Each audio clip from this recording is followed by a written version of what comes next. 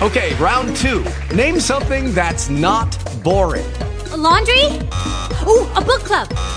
Computer solitaire, huh? Ah, oh, sorry, we were looking for Chumba Casino. That's right, ChumbaCasino.com has over 100 casino-style games. Join today and play for free for your chance to redeem some serious prizes. ChumbaCasino.com. No purchase necessary. Void where prohibited by law. 18 plus. Terms and conditions apply. See website for details. Talk shoes. Recorded live. Welcome to Camp Constitution Radio with your host, Hal Shurtleff. This show is heard on WBCQ The Planet every Monday night at 7:30 p.m. Eastern Standard Time, broadcast out of beautiful Monticello, Maine, in Aroostook County. And, well, as you're hearing this show, Camp Constitution it'd be a second day. I generally record the show a few days in advance. And thanks to our good engineer, Robert, we're able to get this up on a timely fashion. So we'll be talking about next year's camp, which is scheduled to be August 5th to the 11th at the Lakeside Christian Summer Camp and Conference Center. Not summer camp, but conference center in beautiful Pittsfield, Massachusetts in the Berkshires. So there'll be more information about that as time goes on. This show is brought to you by Camp Constitution. CampConstitution.net is our website. And on our website, we do recommend folks visit the website because there's lots of great information on there. Our YouTube channel, which is getting a lot of views lately. Not a lot compared to some of these huge shows like people like Mark Dice who get 1 million subscribers. But we're making ground. We're gaining ground. We're getting about 600 to 800 views a day, and we're going to keep adding to that. And the good listeners that tune into the show can subscribe, and we have a lot of great programs on there. I think a lot of the radio shows I do as guest hosts, or as I'm a regular host on a number of shows. Also, a lot of historical places we visit and post information up, and also the activity at our summer camp and the various speeches during the course of the year and presentations. So a lot of great stuff and some historical stuff, some videos that were some films and film strips that were converted to video. I think we have Ed Griffin's A World Without Cancer on there. So we have a lot of great material. I was scheduled to have C.J. Grisham of Open Carry, my studio here is outside. And anyway, my makeshift studio with some dogs in the background, so I apologize for that. But anyway, C.J. Grisham is the director of Open Carry Texas, and what prompted me to reach out to him was an article that was on a Politico, a left-wing source from 2014 that seems to be making the rounds, and it said that the Houston chapter of Politico was planning a march through a predominantly black neighborhood. And the article made it look like these people were trying to promote racial violence and racial hatred and so forth. And the article started off with white gun nuts march in black neighborhood. Yeah. So anyway, it was tough to do the show with all these barking dogs. But anyway.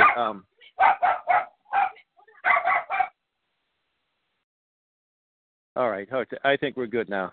Anyway, one of these days I'll get a real studio. So, so it was posted on a Facebook page in Boston, a black minister, Bruce Wald, who I'm friendly with, and it looks like, trying to start up racial violence and so forth. And so I got a hold of CJ. I read the article, and I got a hold of CJ, and he told me the story that the organization is advocating gun rights for everybody, Second Amendment rights, and whatever the Texas Constitution says, where it says the right to keep their arms in Texas. Anyway, he said that they actually have black members of their organization, and they were not trying to cause any racial strife, just the opposite. They were trying to encourage gun ownership for all and for blacks and so forth. And I think it makes a whole lot of sense if you live in an area where there might be a little bit more crime than other areas, that you should be able to know how to be able to have access to a weapon. And when I spoke to CJ yesterday, he was telling me about some of the laws in Texas that they want changed that were written in the 1870s after they got a new constitution. They were one of the Confederate states, and one of the conditions of rejoining the Union, of course, were new constitutions. Anyway, the history of gun control is a history of racism. And that's a fact that a lot of the liberals, especially those black liberals, don't like to know. They either don't know the story or they don't want to know it. And it was actually a Facebook page, African Ancestry, like an Afro nationalist, black nationalist group, was advocating. Well, basically, we don't think people should have guns. Well, why would you want to be victims? It's really interesting too. On one hand, all policemen are bad. White policemen, all they do is harass blacks when they're not eating donuts and coffee or drinking coffee. They're harassing blacks. So you don't like the police, and you don't want to be armed. So you're at the mercy of these white racist cops or militant Muslims.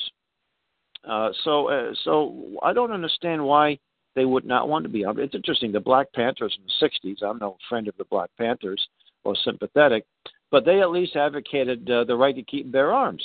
And back in the some of the southern states had what they call black codes.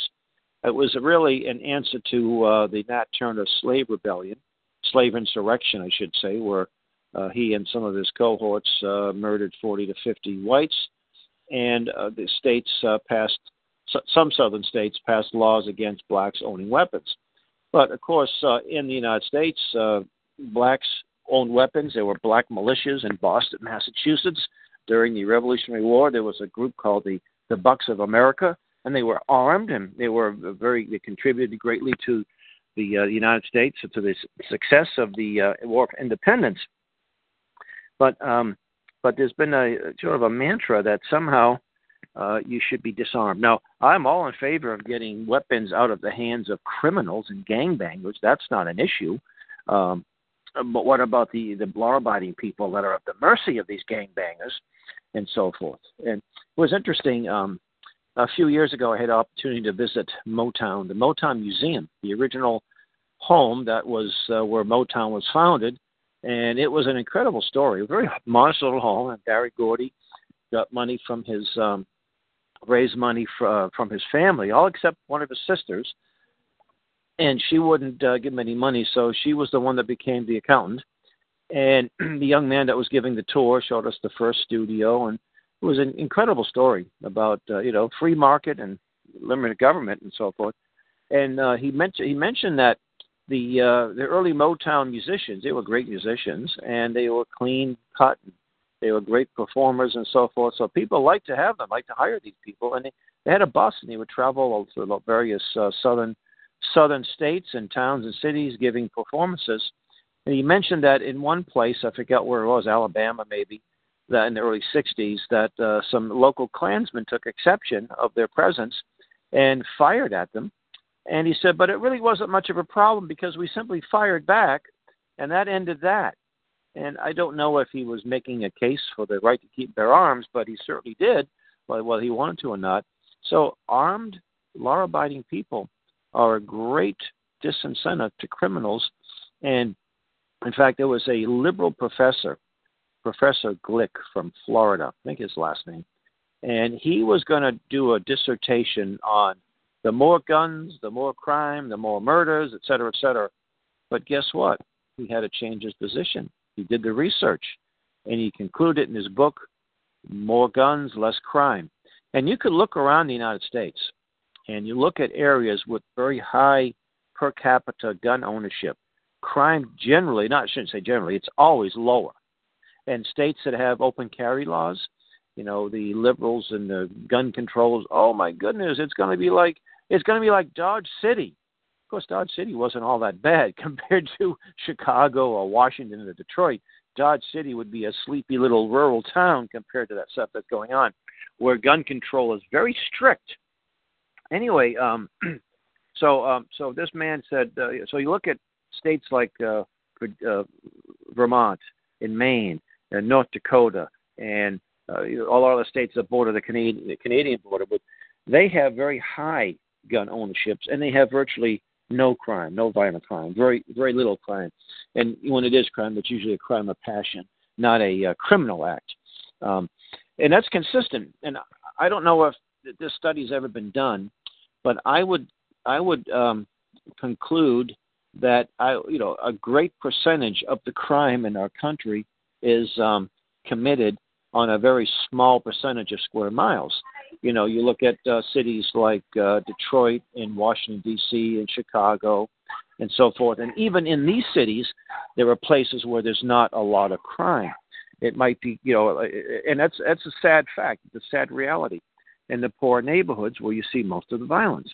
And by the way, historically, during the Depression, when people are out of jobs and out of work, and there were a lot of poor people, crime went down, and it went down in the inner cities too.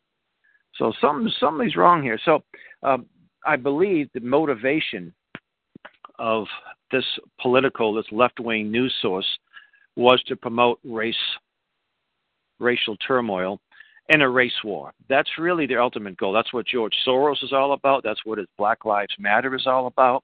And the cannon fodder are the people who live in these neighborhoods. They have to live in the high crime areas, have to deal with all this nonsense.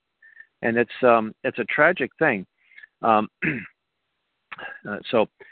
Anyway, when you look at the Constitution, let's look at the Second Amendment. I was watching a Cenk Uygur video. Cenk knows nothing about the Constitution. He's actually got to the point where he said if you wrote the Constitution, a modern day version of the Second Amendment would be that a well-regulated police force is necessary for the defense of a free state. He's saying that so police should have guns, and that's about it.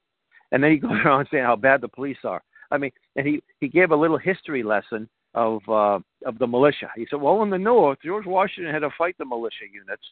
I mean, what is this guy talking about? And in the South, they had slave patrols.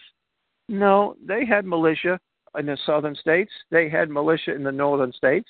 We had a militia before the War for Independence, going back to the 1600s. And in the 1600s, Massachusetts, all of the original colonies all had militia units.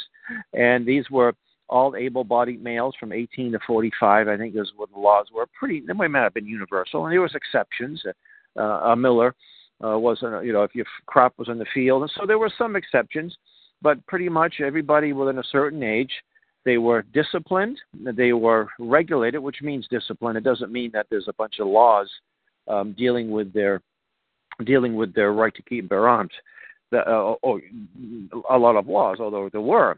But disciplined, or I should say well-regulated, means that they knew how to use those weapons, that not only were they proficient in the use of the weapon, but tactics and other things that were necessary for them to be effective. Today, you have people who are trained, soldiers and National Guard. But let me make it clear, the National Guard is not the militia. So these folks would be able to respond to other things. Today, people deal with floods and hurricanes and snowstorms. So militia isn't just used to deal with insurrections and wars or fighting, for hostile foreign forces. It's also to be used for local issues as well. As I mentioned, the idea of a race war. Not only that, but in Boston, the same Pastor Wall, he brought a video to my attention, and the video allegedly was made by police officers, although there's no indication that was true. It's about 1 minute and 2 seconds long, and it shows, it's kind of a weird little video. It shows a policeman in a cruiser, young man, I think his name there, and it had a couple of scenes sitting, then they superimposed his head on a few other things, and it showed looked like some police cadets going for a run, and then there was something about there was a street in Boston, so you figure it was Boston police. And it said something like an unlikely duo, and it showed this police officer, and they had some some denigrating things about him, and it had a little lapdog with a bandage on one of his legs, and it said an unlikely duo, and it said that blacks in Boston have met their match, and that was really about it.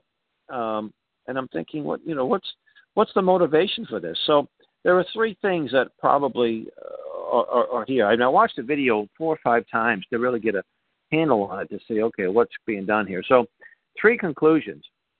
The first one that was done by white racist cops who probably want to lose their jobs on purpose, so they have a death wish. Number 2, it could be done by people who may or may not be racist, but have some issue with this young man, this young rookie police officer. They don't like him, and they want to try to destroy his career.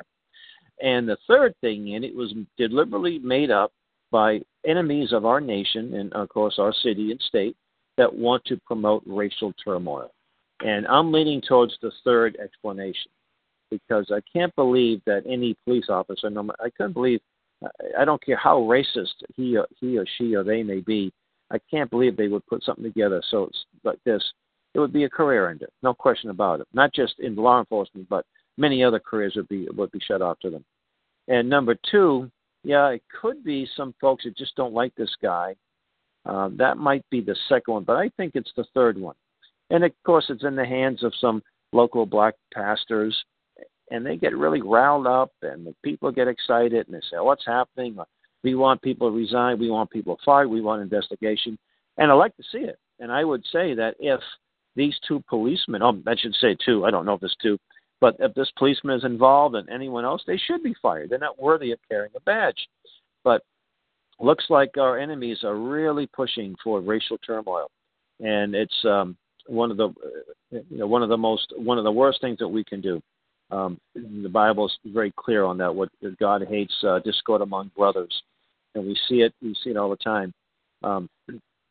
So anyway, getting back to the right to keep and bear arms and the history of the racist roots, Black Americans, as I said earlier, always enjoyed the right to keep and bear arms, but it wasn't until the 1840s, after the Nat Turner slave insurrection, that some of the states passed laws against them, and even after the Civil War and the Reconstruction era, they may not have been black codes, but they were laws that made it difficult for blacks to own it. And then in New York City in the early 1900s, they passed the Sullivan Act, and this made it difficult for immigrants to get weapons.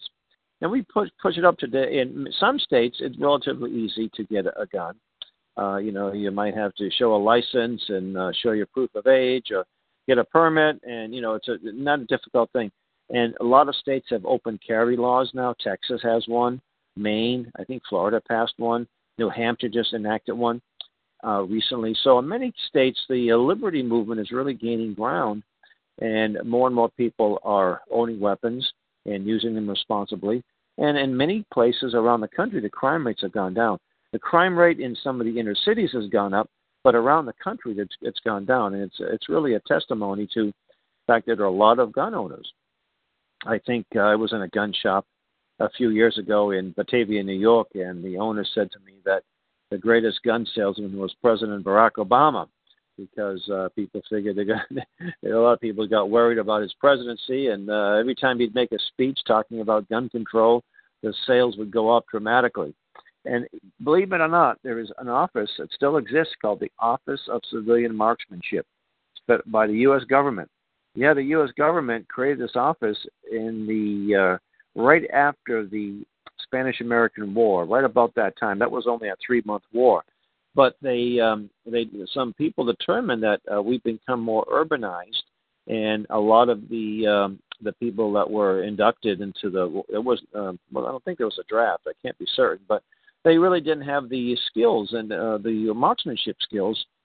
So Congress took it upon themselves to create the Office of Civilian Marksmanship, believing that American civilians should be proficient in the art or the art of marksmanship that would make them better soldiers if and when they were called into duty. Of course, if you had a militia structure, and we've addressed this issue of militias a number of times, nothing recently, but over the last couple of years, we've had a few experts, Dan McGonigal and Edwin Vieira, talk about that.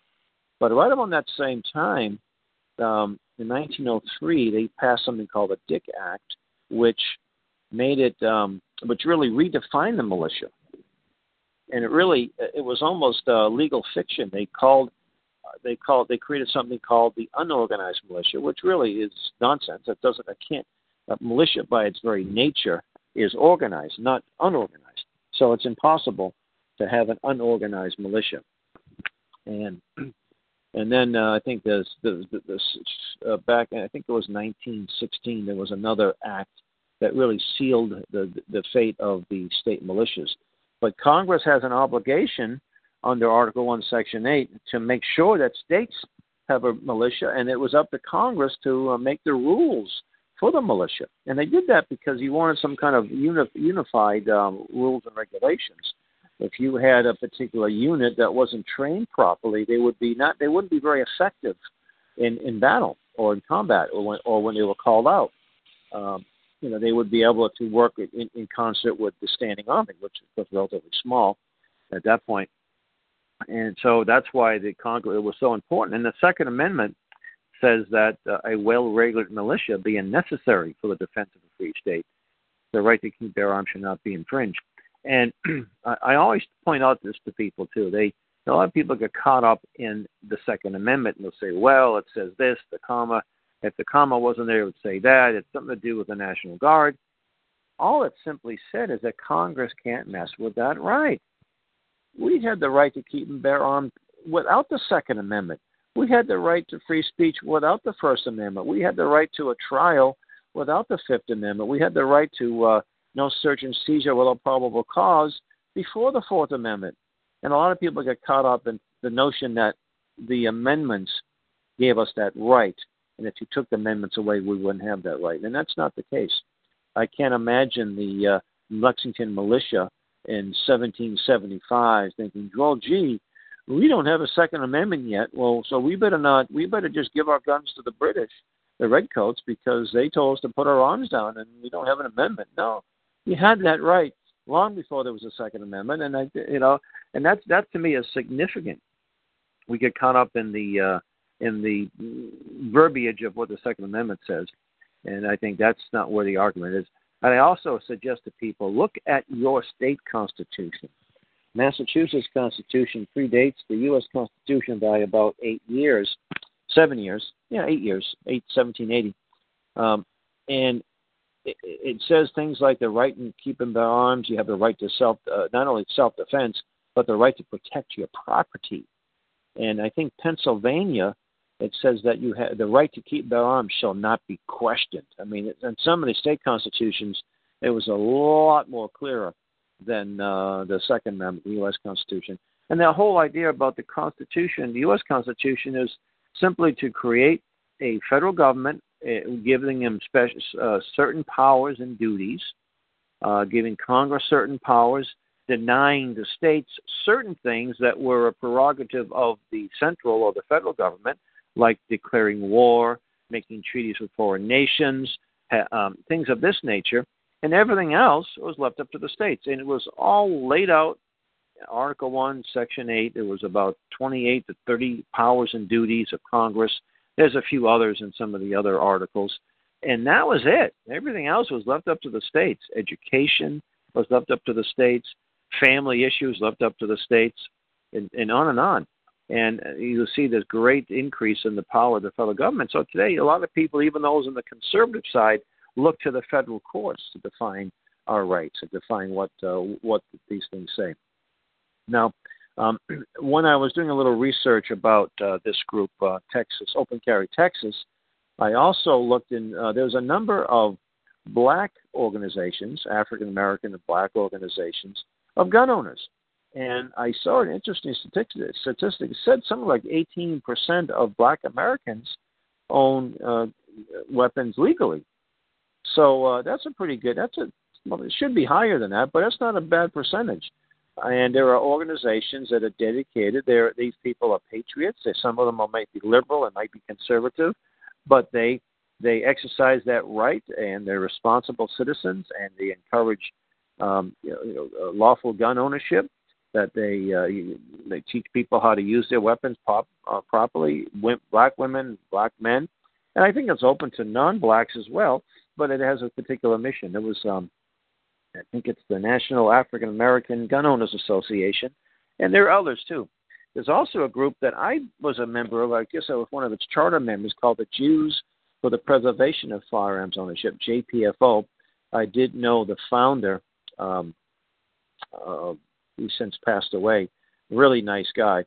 And now he founded this organization because he was concerned that a lot of the gun owners who were non-Jews, Gentile gun owners, were not anti-Semitic, but they were becoming anti-Semitic because of the vehemence of some of the liberal Jewish politicians promoting gun control.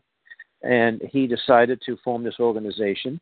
And it's quite controversial. They had a lot of great media coverage. They put out some great materials. They still do. They little cartoons to give to younger people. I think it was called Uncle Jack. Uncle Jack series. They had a book, Dial 911 and Die, pointing out that it takes like 5 minutes or 10 minutes for the average police to respond to a call, and it only takes a few seconds for a criminal to murder somebody. And Aaron Zellman. Aaron Zellman was the founder. I actually interviewed him on a radio show back in the mid-'90s. It's on my Camp Constitution's YouTube channel. But Aaron also put together a poster, and it said, "All in favor of gun control, please raise your right arm." And it was an illustration. It wasn't a picture of Hitler. It was a drawing. And so there's Hitler giving the salute. And they put these on billboards around the country. And back in the early mid-'90s, there was a really bad bill. Well, all gun control bills are bad, but Massachusetts passed one of the most draconian. And I got a number of people. We got together in my home, and we mailed these posters. They were like 2 feet by 1.5 feet on cardboard stock. We mailed them to all of these elected officials right to the State House. So it's like giant postcards, and members of the media. And boy, did it cause some stir. In fact, some people got so upset they stopped the debate, and they got a hold of Aaron, some reporter, and he said, what's going on here? Why are you folks doing this? And Aaron, I did tip Aaron off that we were doing this, and Aaron said something to the effect that he said, "I'll tell you what. You tell these elected officials to stop pushing Nazi gun control, and we'll start reminding them that they're promoting Nazi gun control." They also point out, too, that the 1968 gun control laws were based on the German laws, the Nazi laws from the 1930s, the Nuremberg laws. So it's very fascinating. So I do encourage people to look into not only the JPFO, but some of the black Second Amendment, or I should say, right to keep their arms groups. I think it's important to know. And it's interesting, a lot of folks just don't know that these groups exist. They live in a vacuum. They hear something in the mass media, and it must be true. If you own a gun and you're white, you're an enemy. You want to hurt them. All cops are racist. All cops are bad, especially white cops, and all you want to do is harass blacks and so forth. We can't pay attention to this nonsense. And by the way, there are some bad cops out there. And why wouldn't it be? As our culture is becoming more perverse, why should we expect the police not to be affected by that? All the other professions are affected by that. You have doctors who used to take an oath not to do no harm, and now they're causing doing abortions. They're doing sex change operations. I mean, the morality of these doctors has declined a whole lot. So we're going to see that in other professions. Teachers, a generation ago and generations ago used to be more interested in making sure that young people knew how to read and write. Now they're trying to turn them into a little socialist. So why should policemen be? How can they be above that? So anyway, let's see how much time we have left. Oh, we got just a minute left. Well, I want to thank you for listening. And again, check us out on the web, campconstitution.net. And we're going to be posting some of the videos of the great presenters at camp this year: Larry Pratt of Gun Owners of America, John McManus of the John Birch Society, Professor Willie Soon of the Harvard Institute for the Atmospheric Scientist. And who else we got there? Alex Newman, who was a guest on my show last week. He'll be one of the presenters there, too. So check us out. Thank you for listening, and God bless.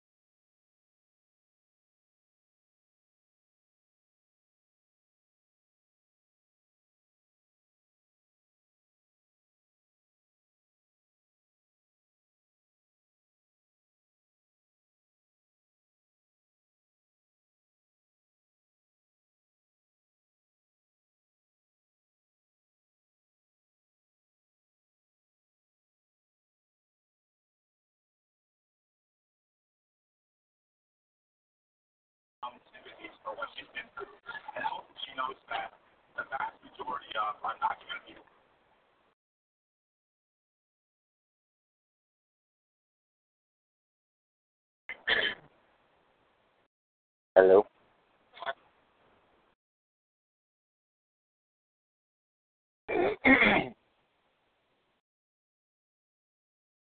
Hello? Anybody there? Hello?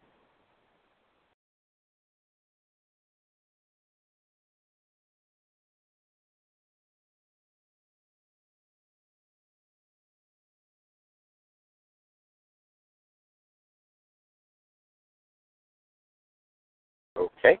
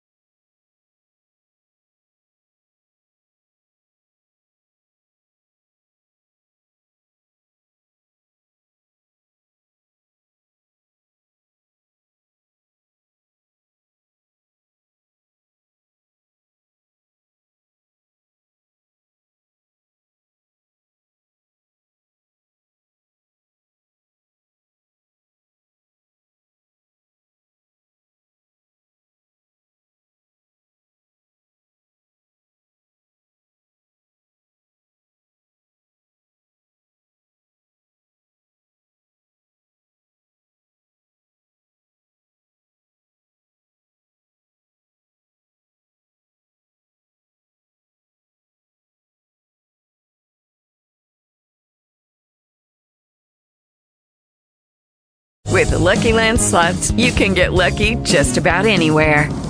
This is your captain speaking. We've got clear runway and the weather's fine, but we're just going to circle up here a while and get lucky. No, nothing like that. It's just these cash prizes add up quick. So I suggest you sit back, keep your tray table upright, and start getting lucky. Play for free at LuckyLandSlots.com. Are you feeling lucky? No purchase necessary. Void where prohibited by law. 18+ terms and conditions apply. See website for details.